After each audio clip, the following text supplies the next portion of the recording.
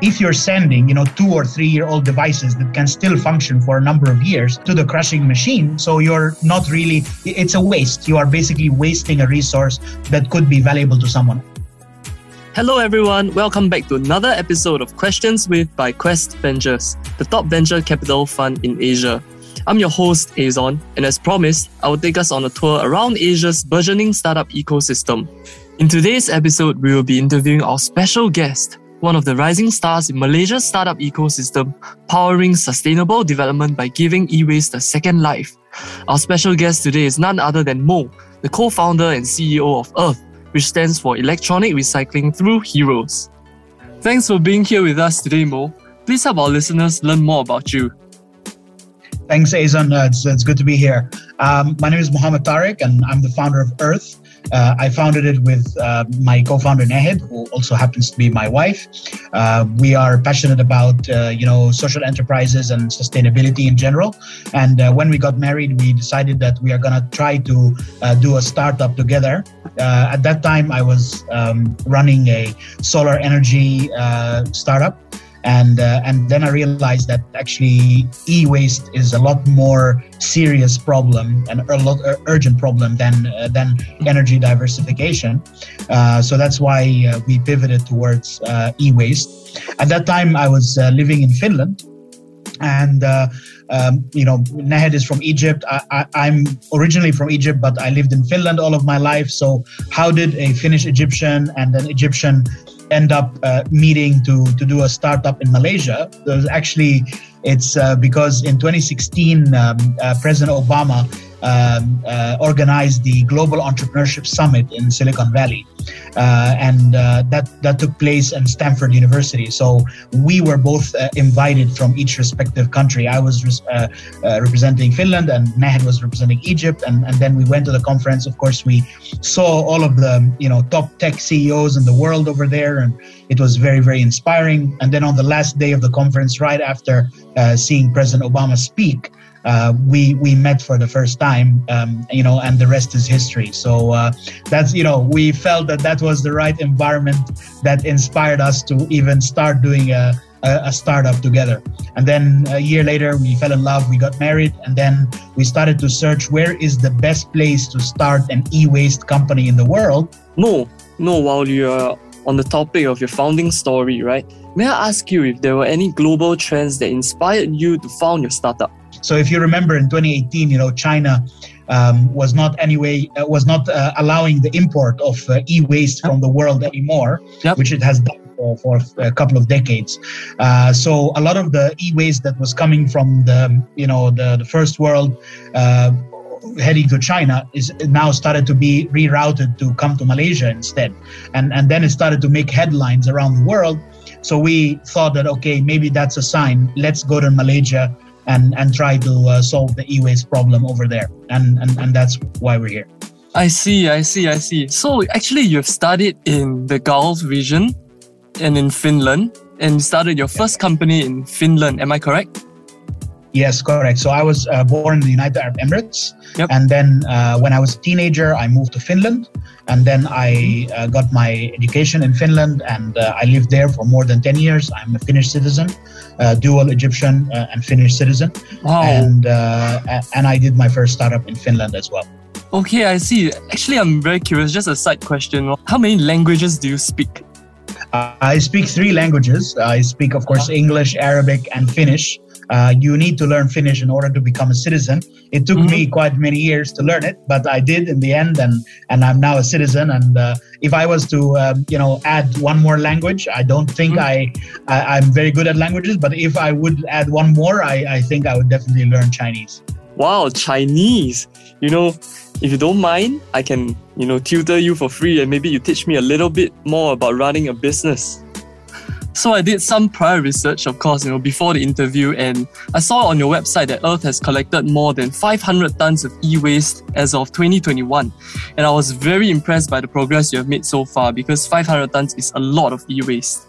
Can you give us a breakdown of how much of these e-waste are from households, enterprises, and other consumer segments?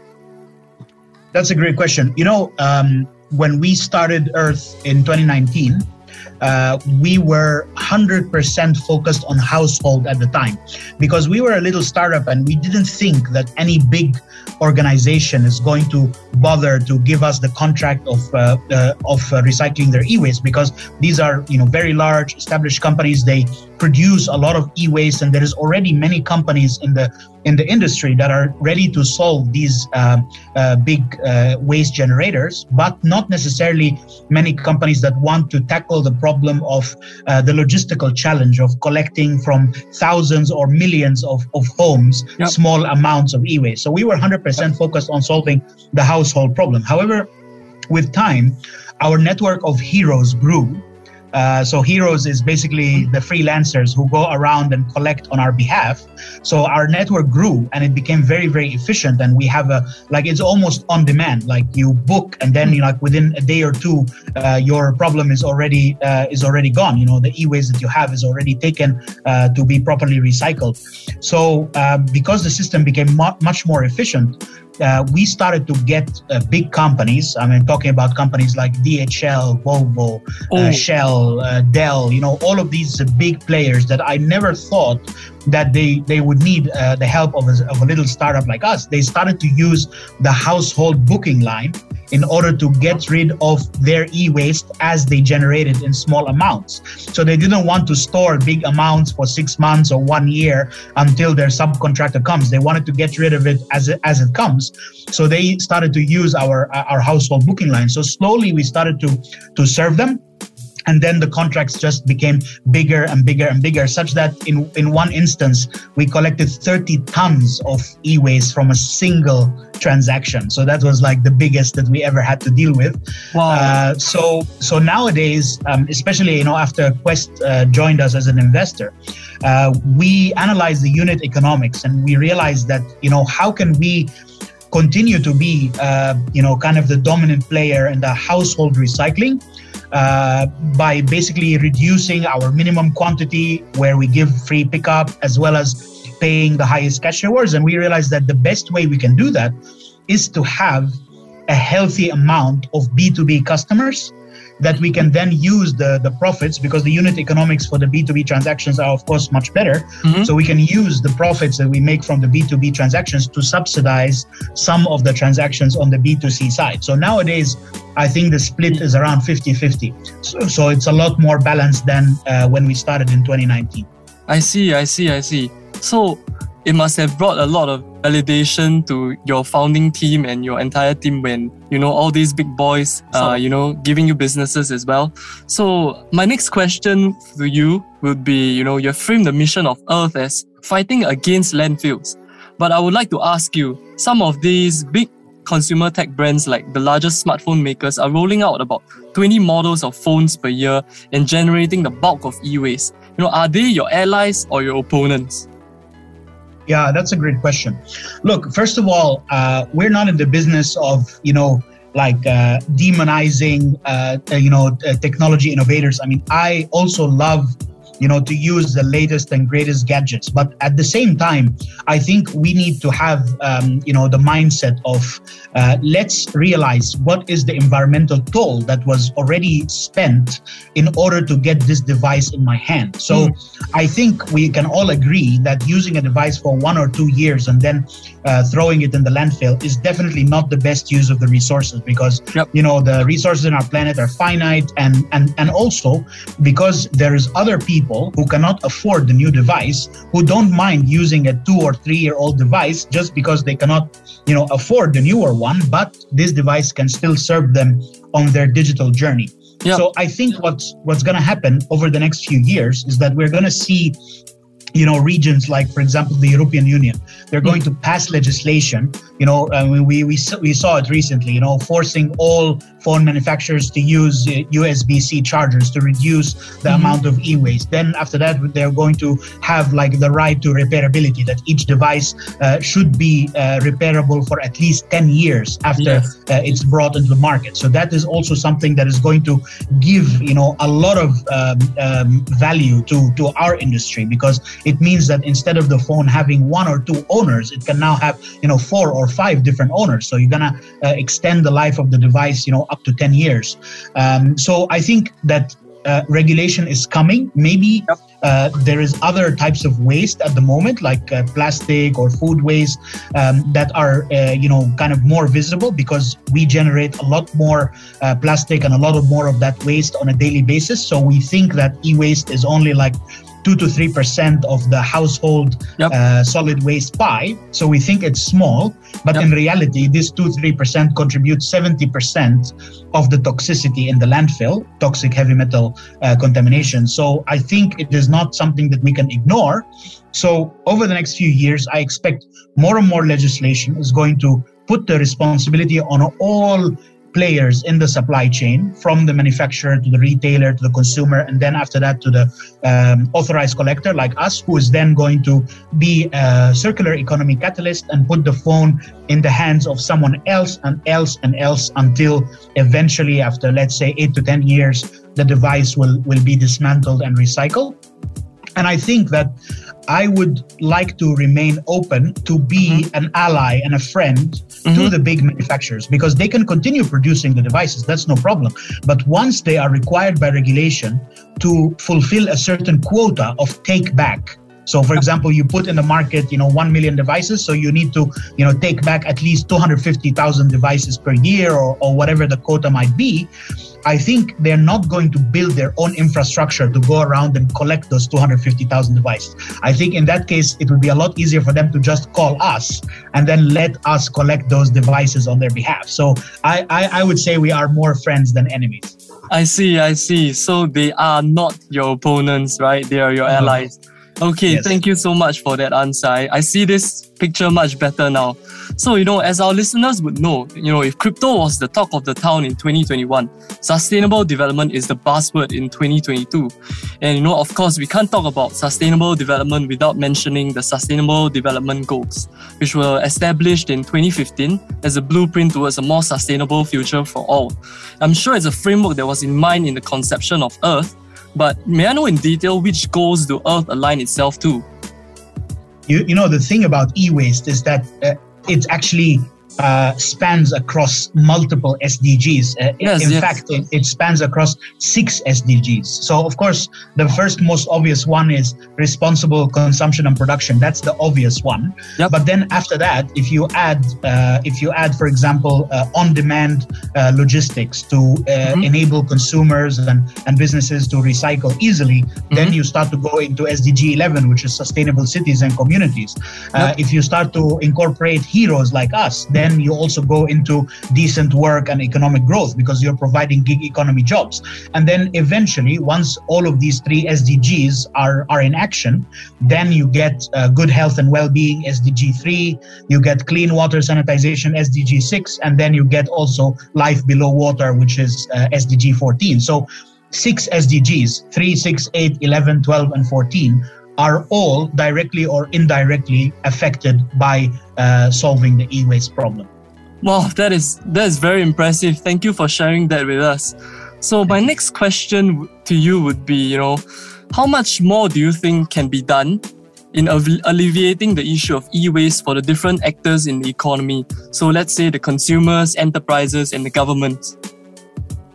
So I think that the only thing missing right now, there is something missing from each of the players. So I'm hesitant to put the blame on only one player or the other. I think that each player has a role to play.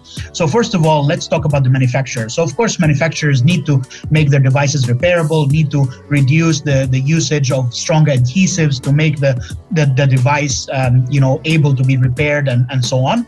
Then we have the responsibility of retailers. I think retailers need to play a role in raising awareness, so that they could communicate to the consumers that once you buy this laptop, you can always bring it back to us and we will give you a trade-in value against your next purchase or something like that, to encourage the consumers to bring it back. Then we have consumer side, of course, the awareness as well as the willpower, deciding as a collective that we are going to do better about our devices.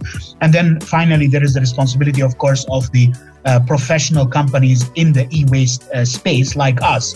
So many of our competitors don't simply earn enough, because all of the e-waste that they collect, they send directly to the crushing machine, just to send it to licensed recycling plants. And okay, that's better than putting in the landfill for sure. That's true. But it's actually not the best in terms of both economic as well as environmental impact, because if you're sending, 2 or 3 year old devices that can still function for a number of years to the crushing machine, so you're not really, it's a waste. You are basically wasting a resource that could be valuable to someone. And that's why Earth has adopted this ABC model. So we grade everything that we collect into 3 grades. Grade A, it means reusable. So we basically sell it again. Of course, we do a data wipe and we refurbish it, make it in a good usable condition, and then we sell it on platforms such as Carousel, which is a fellow Quest Ventures portfolio company. All right. Then we have grade B, which is repairable. So then we give it as a spare parts to our B2B partners who are harvesting spare parts and repairing devices, and then they will sell it in their own respective channels. And then finally, the grade C, which is the recyclable stuff. This we send to the licensed recycling facilities, but we don't really care how much we earn from that, because like 80% of our money is already earned in grade A and grade B. So we are not very picky about how much the recycling plant pays us. I mean, even if they wouldn't pay us, we would still do the right thing and send the grade C material to them. So this is why perhaps our competitors are not earning enough, and that's why they keep going to the government and asking for a subsidy scheme, because they say we are loss making or we are break even and we can't survive like this. Many of our competitors during the last couple of years have downsized or shut down, and that's because they are not following this ABC model that we have, which basically simply makes sense from an economic as well as an environmental perspective to boost the value of the items that you're collecting. Yep. So to summarize what you just said, it is to maximize the entire value chain. Am I correct? Yes, correct. Okay, so in a sense, we have here like two different value boosters. That's the right. first value booster is that we use a freelance network.